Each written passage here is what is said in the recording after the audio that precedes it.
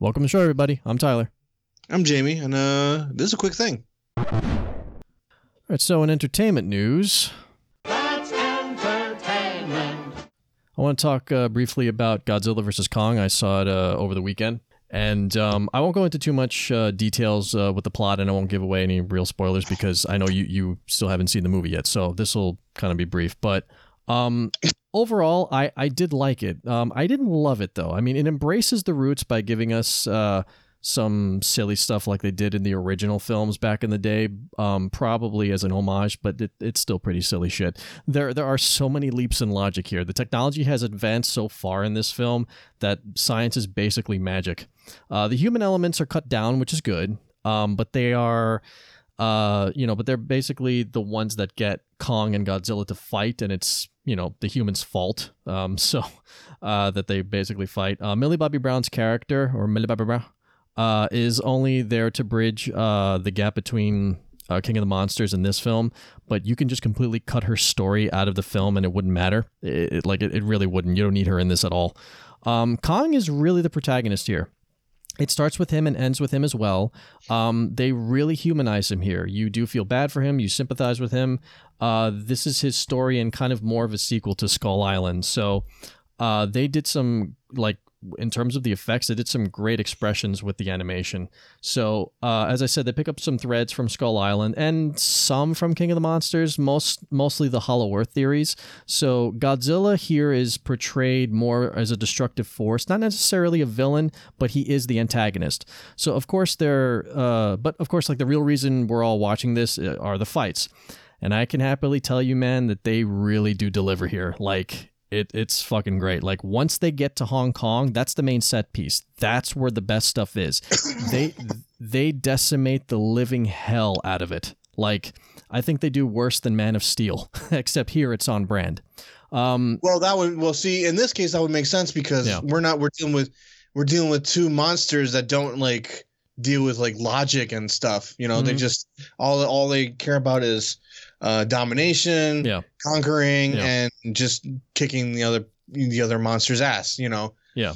So whereas that other piece of garbage movie, it's like, oh no, I gotta save the world by turning it into a parking lot. So, but yeah, there is a nice moment where Godzilla acknowledges Kong and gives him some respect. But kind of two moments in a way. But I will say that when they do fist bumps and stuff? It's like yo. No, nothing like that. Yo, K double. Yo, respect, bro. They might as well have, though. But I will say that when it comes to two icons battling it out, the movie sort of goes where you think it's going to. Not fully, but it's there. So you'll see what I mean when you see it. So, but yeah, they really delivered on the fights, and that's really worth seeing. Pacing wise, it goes by pretty quick. It's almost 2 hours. It doesn't feel like a slog, which is nice. The performances are good for the most part, given what the actors are given. If I were to rate this, it would be 6.5 out of 7. No, I'm sorry, a 6.5 out of 10. Sorry, 7 would be too generous, I think. I think if Guillermo del Toro were to direct this and did the story, it would have most likely been a better film. When you see his track record of what he can do with creatures, there would have been way more depth and it would have been much more interesting. But I still say see it, just for the fights because it was still entertaining. What would have made it go up to that 8, right? Yeah. Or an 8.5? Yeah. You know it. You know it. I know it. You know it. Mm-hmm. America knows it. Mm-hmm. You know what? The rest of the world knows it. And you know what? I don't even have to say his name because people know it and they agree with me. They may not say it directly, but deep down they agree with me. J double. That's all I'm saying. That's all I'm saying. So, were you able to watch the Supergirl season 6 premiere? Yes, I was, but J Double wasn't in that. But still, the season premiere was still good. Yeah, it was. So the finale from last season was cobbled together from parts of what they had already filmed initially due to the pandemic. So they made that into the finale. Here, it's sort of similar to that because while it is the season premiere, it's also tying up and continuing plots from last season and leaving us with a cliffhanger that seemed like it would have fit better with last season's finale. But it was a good premiere overall. It's very different from Superman and Lois because Supergirl really leans into the comic book action while Superman is more grounded, and yet both work very well. So let's just hope we get some team-ups in the future. But I did like the premiere so far, so I can't wait to see how they actually end the season. Yeah. I hope, who knows? Maybe Blue Beetle might make a appearance, or Booster Gold. I heard rumors somewhere. All right, no, maybe not, but still, Jet Jaguar. I mean Booster Gold. Or yeah, but all jokes aside, it's it is going to be like bittersweet when it ends, because I've enjoyed this particular rendition of Supergirl, and Melissa Benoist has just done such a great job with the character, and stuff. But while it is gonna suck that it's gonna end and how she's not gonna be playing the character anymore, at the same time, she's done her thing, and it's time for her to at least try other stuff, Oh yeah, and she's done other roles too, like that Waco miniseries. Oh, that's right. Yeah, that's right. She's in that. She's done Broadway. She's also a talented singer.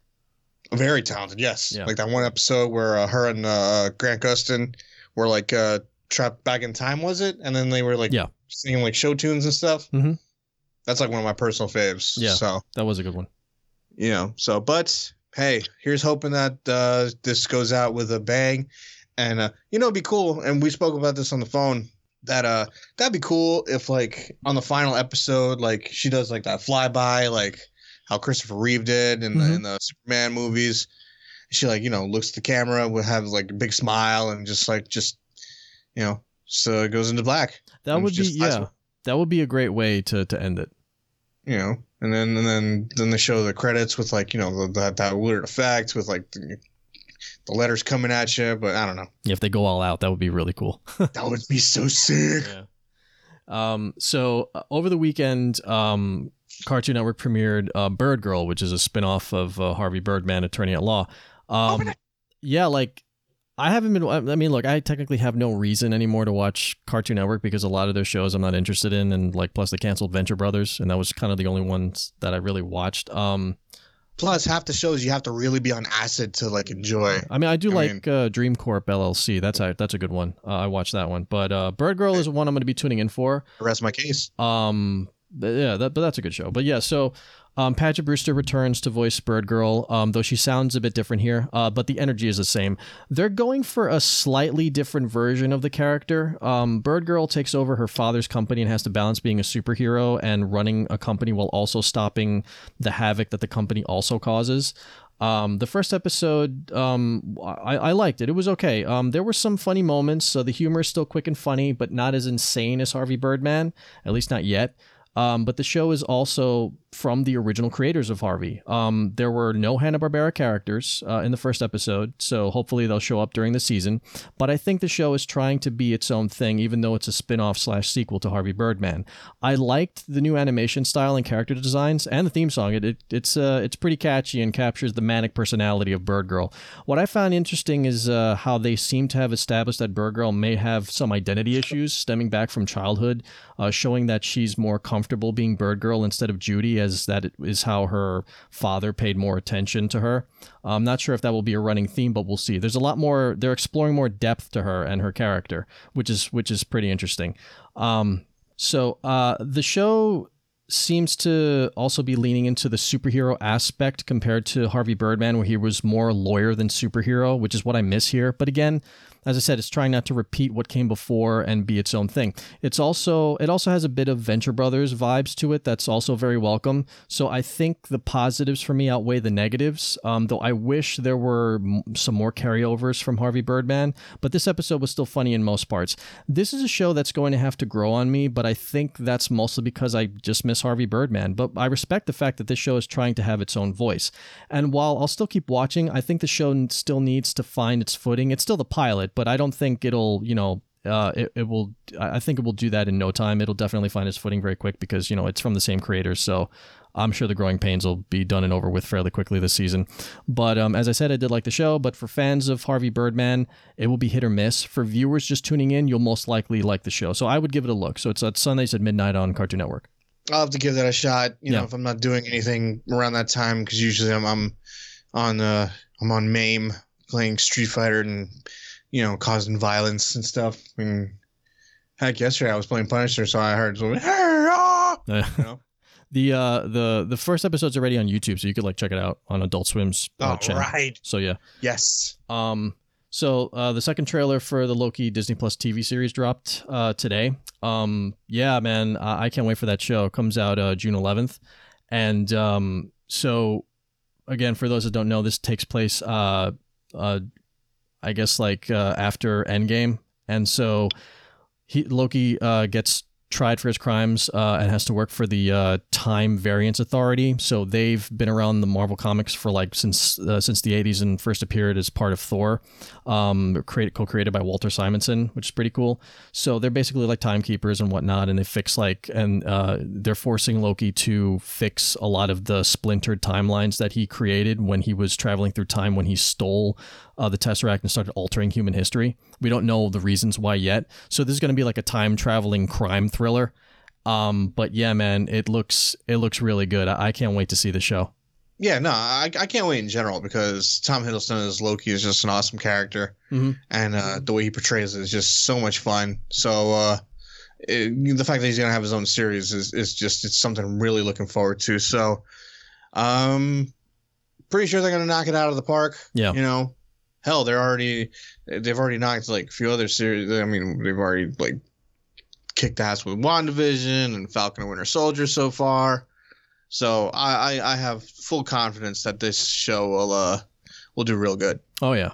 Now, it's going to be 6 episodes. It's going to follow the same format as Falcon and Winter Soldier, so it's going to be 6 episodes, an hour each for the most part. So there you go. Can't wait for this June. So basically, it's a mini-series of sorts. Yeah, pretty much. Well, hey, as long as it's good. Yeah. Now, I don't think that'll be a problem. They've been, as you said, they've been knocking it out of the park. So, now, did you see the new Space Jam trailer, or should I say the first Space Jam trailer? Yeah, I did. Okay. Fuck. So looks like I knew we had to address the elephant in the room. Yeah. Sooner or later, but. Yeah, man. So that trailer dropped last week, and now I don't know if you can even call this a sequel. I mean, it's basically the same story, just done slightly differently. People have said this already, but it is very much similar to Ready Player One. It is littered with all of the properties that Warner Brothers owns, and just like Ready Player One, the Iron Giant and King Kong cameo in it. So it basically just seems like that movie just turned up to 11. So the trailer gives you a very loose explanation of the plot. LeBron is having issues with his son. He then disappears into a different virtual dimension. LeBron goes in as well and has to stop the villain played by Don Cheadle, who just looks like Don Cheadle. So he's basically fighting Don Cheadle in this. Maybe the film... What the hell? Yeah, maybe the film explains that, and there's some joke in there somewhere. Like, Don's character is an evil algorithm, and his character's name is, get this, Al G. Rhythm. Wow, I was kidding too, man. Yeah. So LeBron has to team up. Yeah, so LeBron has to team up with the Looney Tunes in a basketball game to defeat Al's Goon Squad and get home.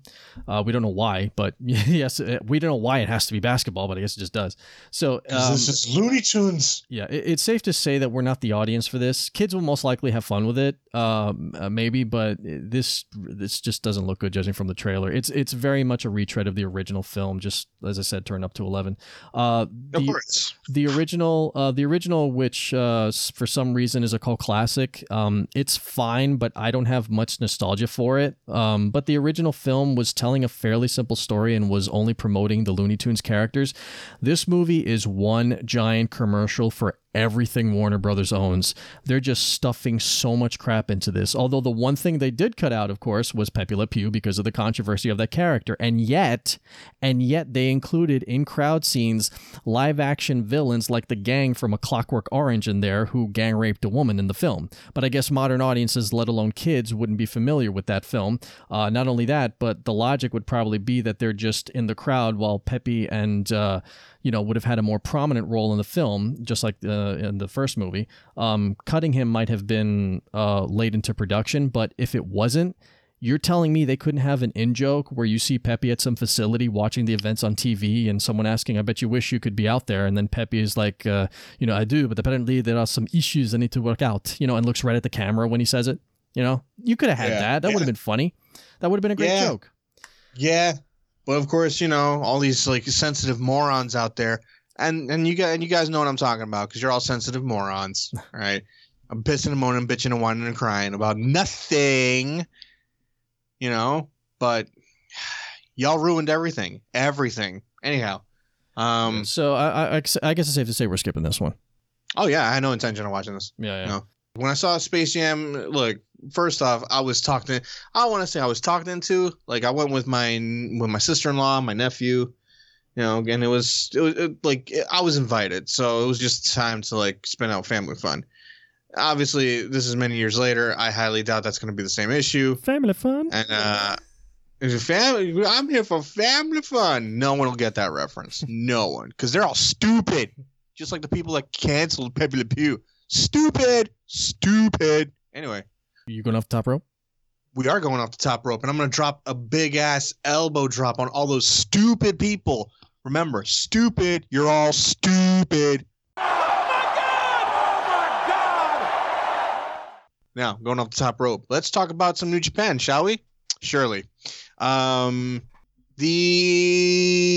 new IWGP World Heavyweight Championship belt was now on display as Kota Ibushi was defending the new championship belt against the winner of the New Japan Cup 2021, Mr. Will Ospreay, in a fantastic half-hour display of wrestling excellence. It would be Will Ospreay, the Commonwealth Kingpin himself, that would shock the world and beat Kota Ibushi to become the new IWGP World Heavyweight Champion.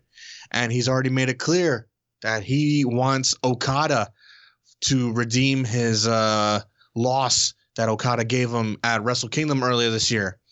However, Shingo Takagi of LIJ stepped in and said, hold on a second, bruh. Yo, I want a shot at your belt first. So Will Ospreay says, okay, he wants Shingo first, then Okada. So a lot of stuff is going to be developing over in the next couple of months or so as to how the championship match is going to play out. Earlier that night, the junior heavyweight tag team championship, was on the line as Yoshinobu Kanemaru and El Desperado of Suzuki-gun defended their titles against the newly reformed, well, I don't want to say newly reformed, the returning Roppongi 3K, Sho and Yo, back together again after Sho came back from an injury of his knee.